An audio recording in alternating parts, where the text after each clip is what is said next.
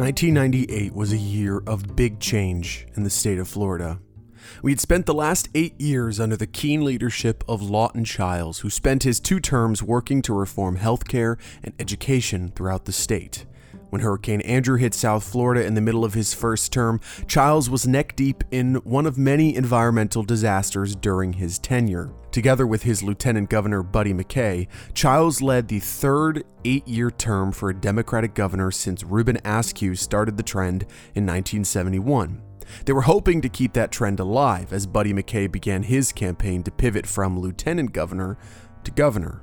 With Lawton Chiles reaching his term limit, MacKay felt like the natural choice to continue the Democratic legacy in Florida's state government. His name was Kenneth Hood MacKay Jr., and he was born in Ocala in 1933. He was the son of a citrus farming family. His family remained in Ocala for decades, even as their son, affectionately called Buddy, rose the ranks of the political sphere. He started as a lawyer at the University of Florida, then became a Florida representative, a Florida senator, a U.S. representative for Florida, and tried to pivot to becoming a U.S. senator, but lost to one of our most famous figures, Connie Mack III. With his loss as senator and a long political career behind him, Buddy MacKay was the natural choice to join Lawton Chiles' ticket. When it came time to run for governor himself, however, Buddy was on track to face yet another formidable opponent. His name was John Ellis Bush, a Republican from Texas that most people just called Jeb. Jeb Bush was ready for a rematch. In 1994, when Lawton Chiles was running for his re-election to return to the governorship, Jeb Bush stepped up to the plate as the Republican candidate. The son of former President George Herbert Walker Bush, Jeb was already known nationally as one of the Bush kids. His father had served for 8 years as Ronald Reagan's vice president and smoothly made the transition to president in 1988. He had worked as a real estate developer in Florida for 14 years by the time he ran for governor, and when it came time for Chiles to face re-election, Bush was a favorite in the race for Republicans.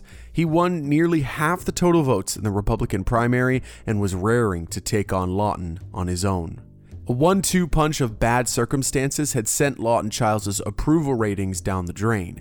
He cut funding for education in 1991 and in 1992. With the chaos surrounding Hurricane Andrew, the lack of successful action by the state government meant people had less faith in their governor. But Lawton was not disheartened, and in the following months, the campaign started to get a little scrappy. Chiles started positioning himself as a down-home Florida boy. He was indeed born in Lakeland. Contrasting that with the Texas-born son of a president, Chiles was able to gain some ground, but both men lost some moral high ground. With noted misinformation in ads around the state, both sides were playing to win at any cost. The final vote showed the closeness of this race. 50.75% of the votes went to Lawton, 49.2% of the votes went to Jeb. Chiles took the victory. But Jeb never lost sight of the end goal.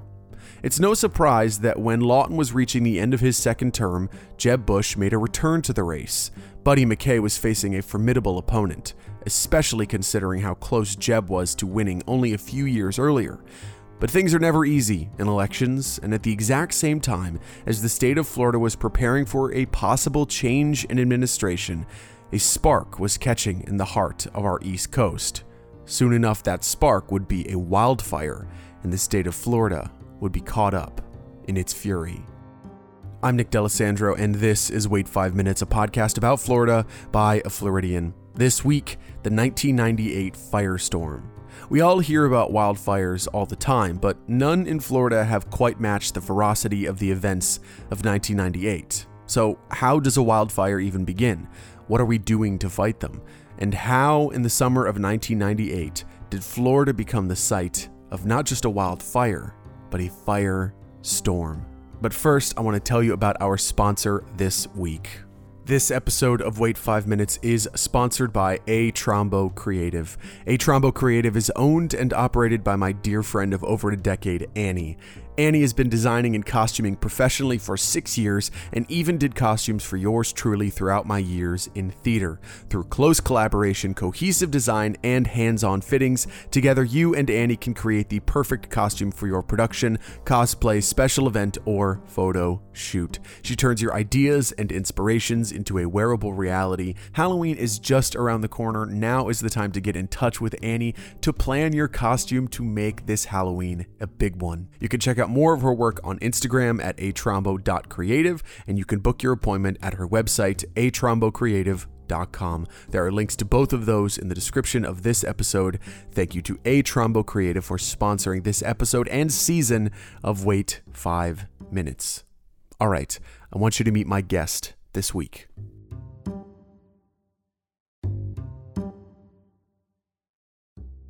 The 1998 firestorm, despite its fantastical name, was in actuality a series of intense wildfires that grew and evolved over the course of months. Fundamentally, we all know what a wildfire is, but we need to understand how one begins and why.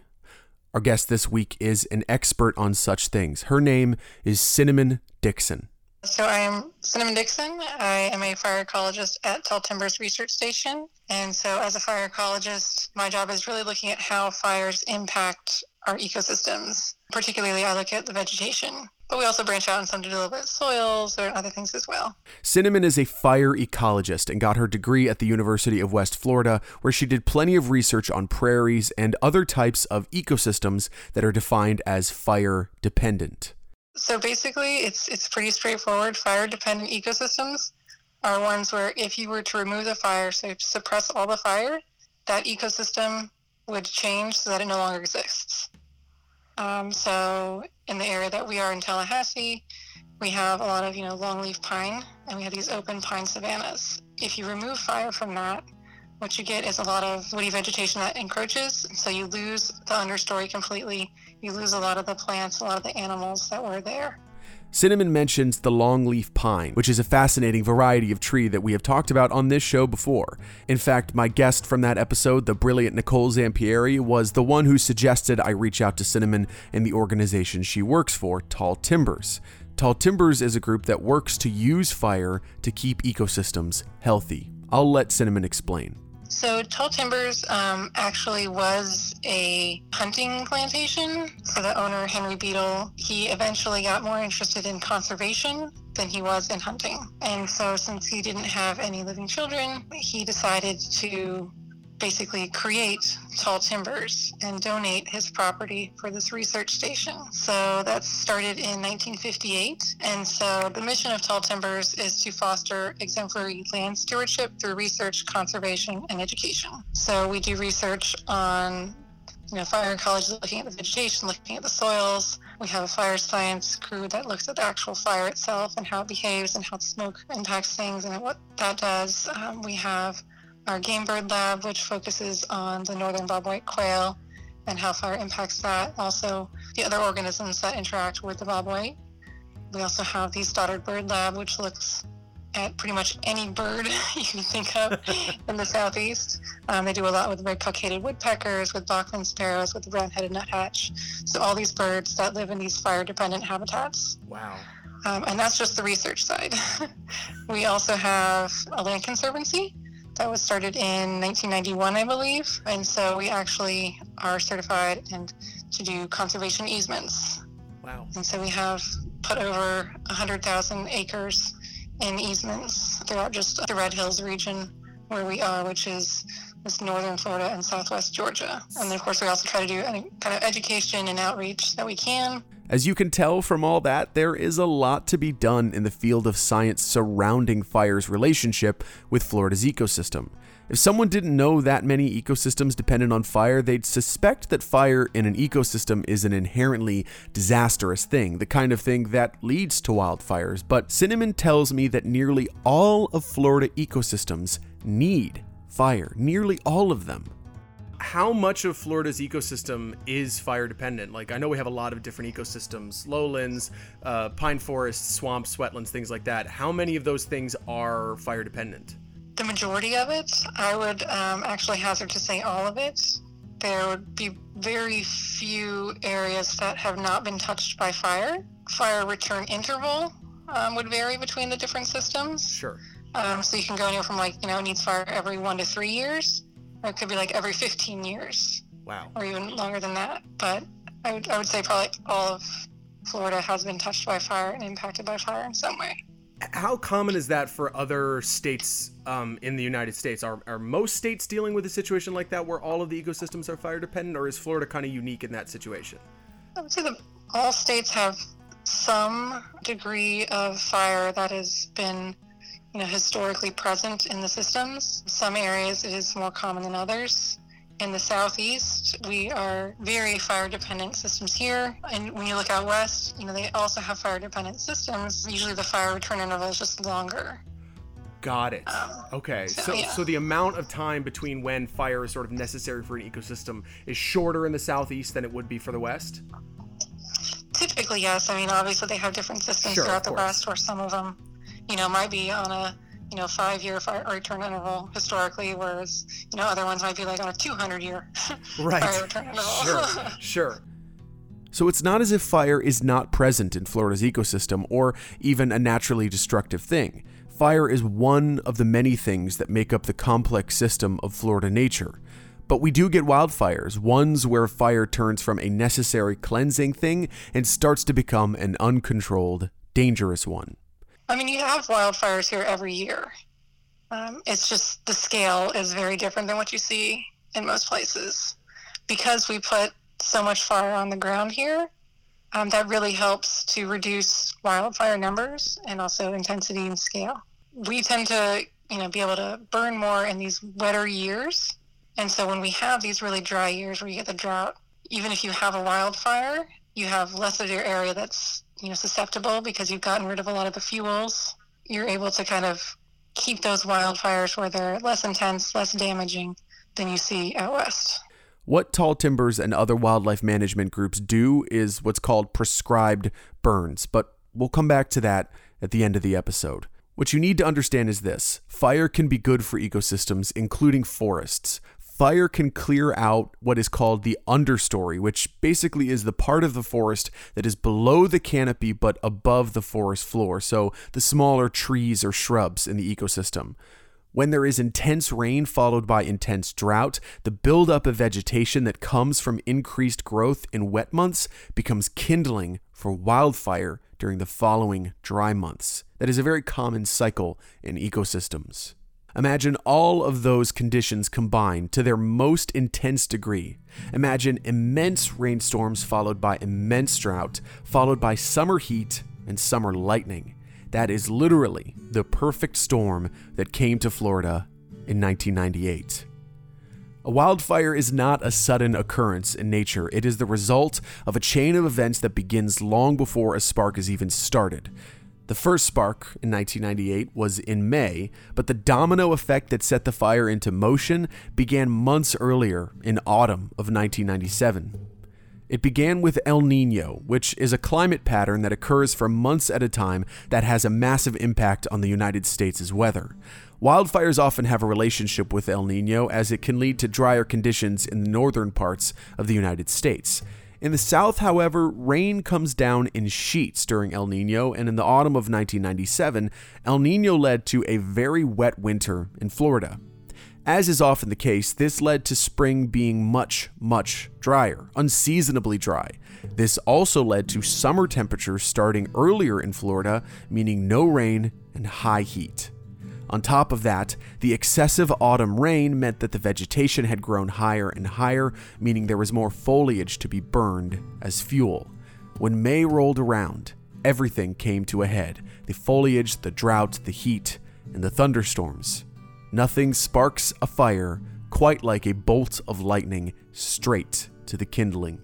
Over the course of weeks in May, fire departments started to notice many, many wildfires on the eastern part of Central Florida. By the end of May, the situation started to look like a pattern and less like a random series of brush fires. In a report on the events from FEMA, they say, quote, "By late May, fire departments and wildland fire forces throughout the state were busy responding to numerous brush and wood fires that were breaking out day after day," end quote. It's hard to imagine in Florida what that looks like. Lots of us in Central Florida live very near forests and wilderness. I can see fire at a distance. I can spot it in a heartbeat, and I see it a lot. We have prescribed burns. We have smaller wood fires. It happens all the time. But in an article in the Orlando Sentinel from June of that year, as things got worse, one resident of Geneva in Seminole County saw the fire as she drove home from work. The fire burned the woods around her house, but spared the structure itself. But the doom was at her doorstep.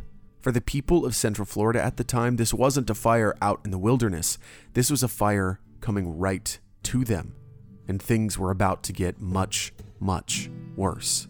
My friend at the Orange County Regional History Center, Melissa Procco, did me a huge favor and found a dozen or so newspaper clippings from the newspapers in the area at this time, from June through July, detailing the various perspectives throughout the state as the fire continued to grow. I wanted to give her a shout out here because I could not have pulled this episode together without the documents she pulled out for me. In the Orlando Sentinel on June 9th, then State Agricultural Commissioner Bob Crawford said, quote, "Florida continues to be literally a tinderbox," end quote. By that point, fires had grown so that blazes were popping up in, quote, Seminole, Brevard, Lake, Flagler, St. Johns, and Putnam counties, end quote. If you haven't visited this part of Florida, that is an unreasonably large area that was at risk of fire. A map in the paper details how many acres were being affected from county to county.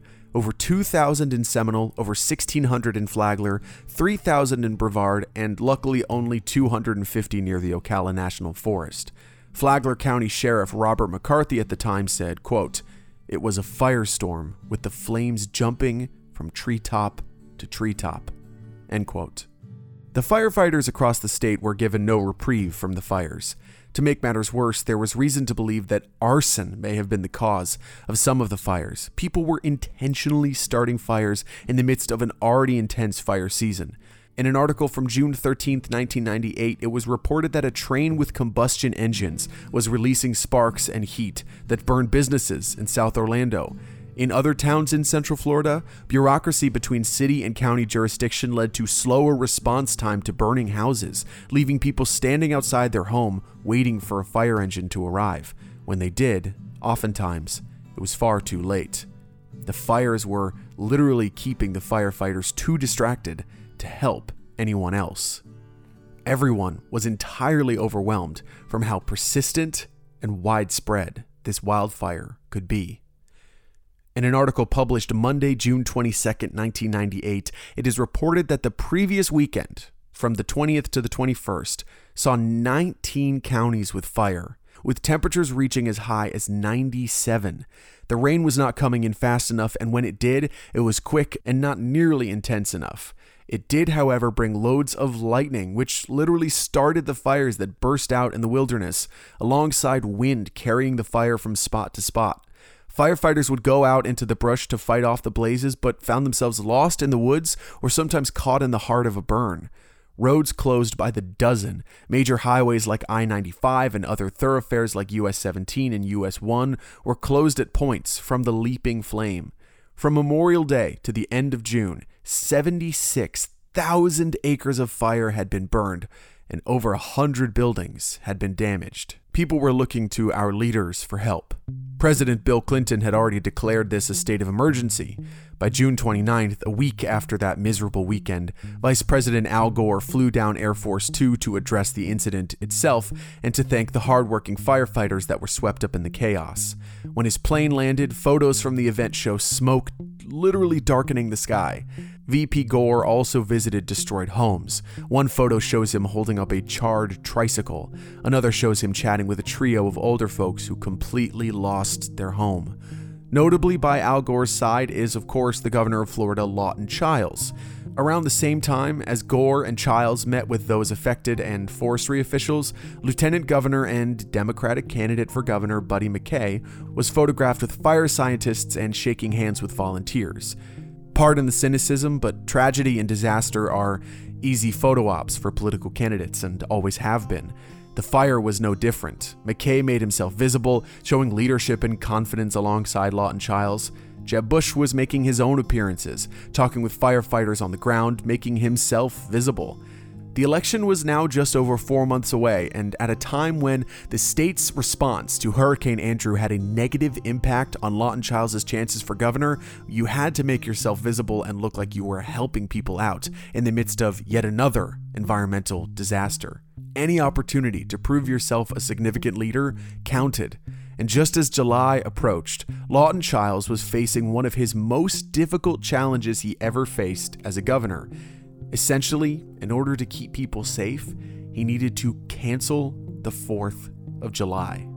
What could he do? Fireworks were an easy way to spark even more fires, and even if, say, 9 out of 10 people were firing them extremely safe, that 1 out of 10 could lead to yet another 1,000-acre fire. Every preventative measure needed to be deployed, whatever the cost. Rain came in the days leading up to Independence Day, and people were optimistic, but the call had already been made. On June 25th, Lawton Chiles made it illegal to sell, purchase, or even possess any fireworks in the state. It was a necessary precaution, especially considering that when July finally came around, the rain passed, the wind picked up, and I-95 stopped being a successful barrier. So this is interesting. In firefighting, highways serve as something called a fire break, meaning there's essentially nothing there to burn, so the fire can't spread across that line. It is a firefighting technique to create artificial fire breaks, so basically to just plow land so that there's no vegetation or any kindling that can be burned by a fire. Highways are natural fire breaks, so I-95, being as big as it is a perfect fire break, especially when the fire is burning on the east coast of Florida. Except that on the first day of July, I-95's fire break was broken as the storm just jumped over the road. According to the Journal of Environmental Health, 135 miles of I-95 closed.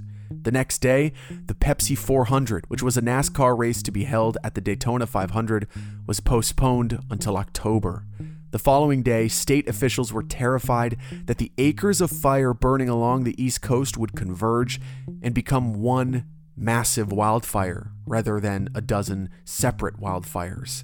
If things continued on the current trajectory, there was no telling what would happen next. The 4th of July came and went, and by the beginning of the following week, there was light at the end of the tunnel. Rain was coming and humidity was rising, giving firefighters a chance to slow down the burns and keep them contained. By Monday, July 6th, state officials started counting their losses. A report from the Division of Forestry said that 474,462 acres had burned. The whole state had been affected, every single county, and up to $70 million in timber was lost in the months of the fire. One bizarre thing happened in those final days. The story goes that firefighters had requested more bandanas to deal with the smoke surrounding them. Something to cover their mouth or their faces, something to wipe the ash off of their faces. Someone somewhere made a serious error and apparently put down the word bananas instead of bandanas. Soon enough, Floridians from around the state gathered their resources and donated loads and loads of bananas, not bandanas. It is a strange story, but it's a charming one nonetheless, and it goes to show people cared. People were worried about the firefighters. People wanted to make sure they had everything they needed. It just so happened that they needed bandanas and not loads of fruit. When all was said and done, it was borderline miraculous that no one died directly from the wildfires. Thousands of firefighters had come from across the country to help us in the fight, and despite the dozens and dozens of structures destroyed, the human loss was considerably low. Nothing can bring back a house, nothing can bring back the things that were lost within, but the survivors had to count their losses. At least they made it through. The environmental loss, however, was far, far worse. At the end of July, folks were naturally wondering, what would we do if this happened again? Could our environment sustain a burn like that? How could we protect our forests from going through this trauma again? Weather predictions were looking like the following winter would be dry, and another wildfire could bloom in the Florida brush. Firefighters started asking for higher budgets for better equipment, new structural plans were being suggested to prevent houses from burning easier, and conversations were held with California officials to see how they handled their wildfires. But perhaps most importantly, officials started to consider how they could prevent the fire before it even started. Approval for an increase in prescribed burns was looking more and more necessary to prevent any sort of firestorm from ever occurring again. Luckily, state officials agreed, and new rules for prescribed burns were put into place.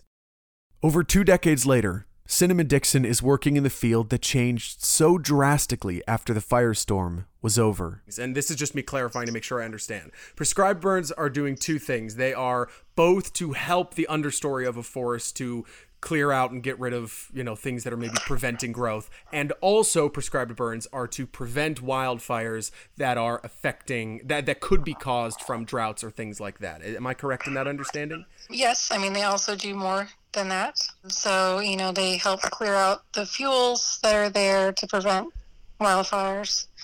But they also, by doing that, it's actually protecting our communities.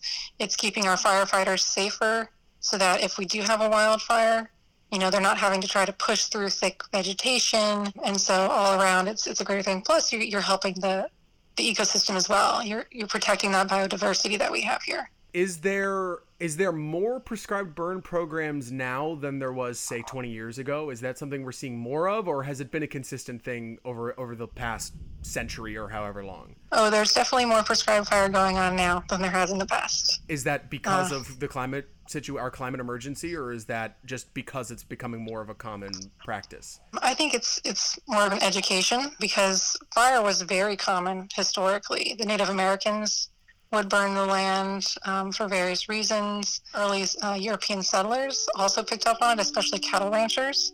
They would burn their lands.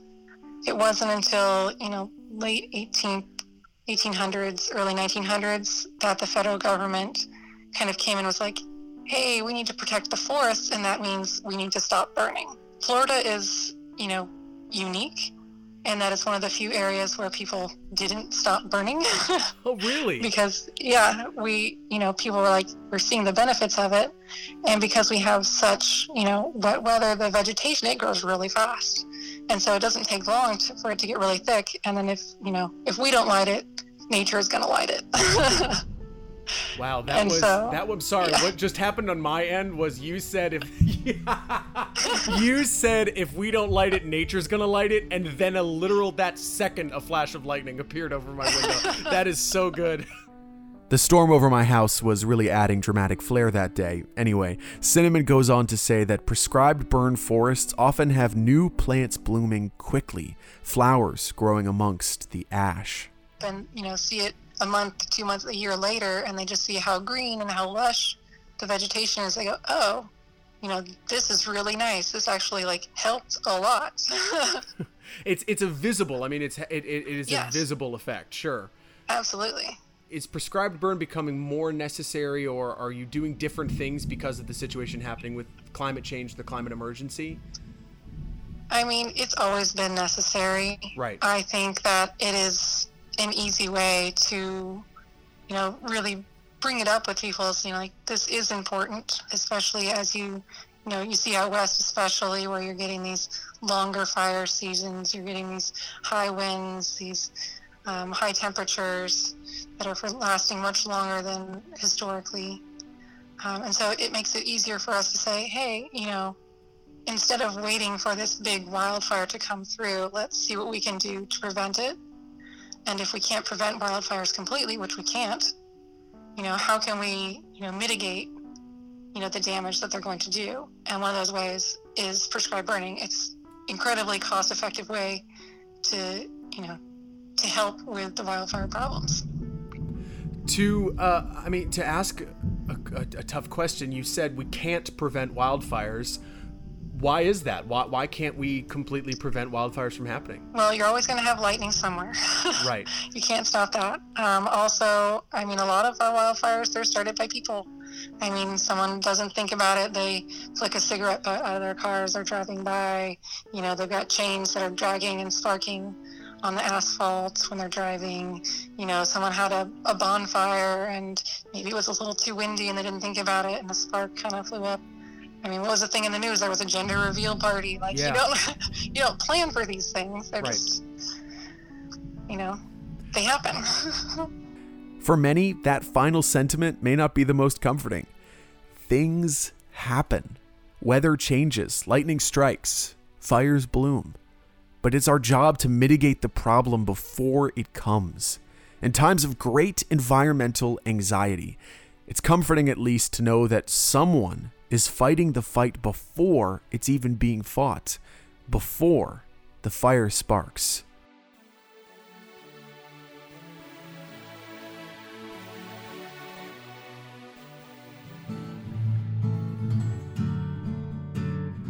Thank you so much for listening to this episode of Wait 5 Minutes. I'm so glad that you are here. If you're brand new to the show, or even if this is your first episode, welcome. There are some wonderful stories waiting for you. If you are looking for a good place to jump in, or looking for a great throwback episode, you don't need to go back to the beginning.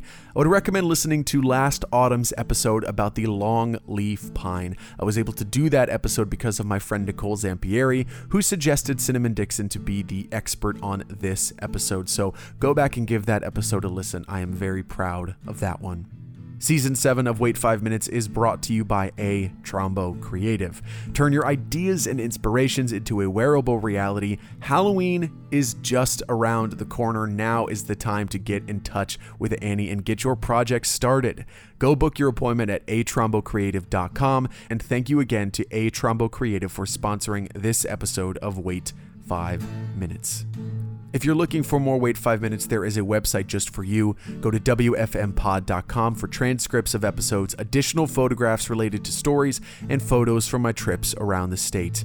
I'll be updating past transcripts from episodes as well, so you can go back and revisit your favorite previous episodes in new ways. Head to wfmpod.com for more.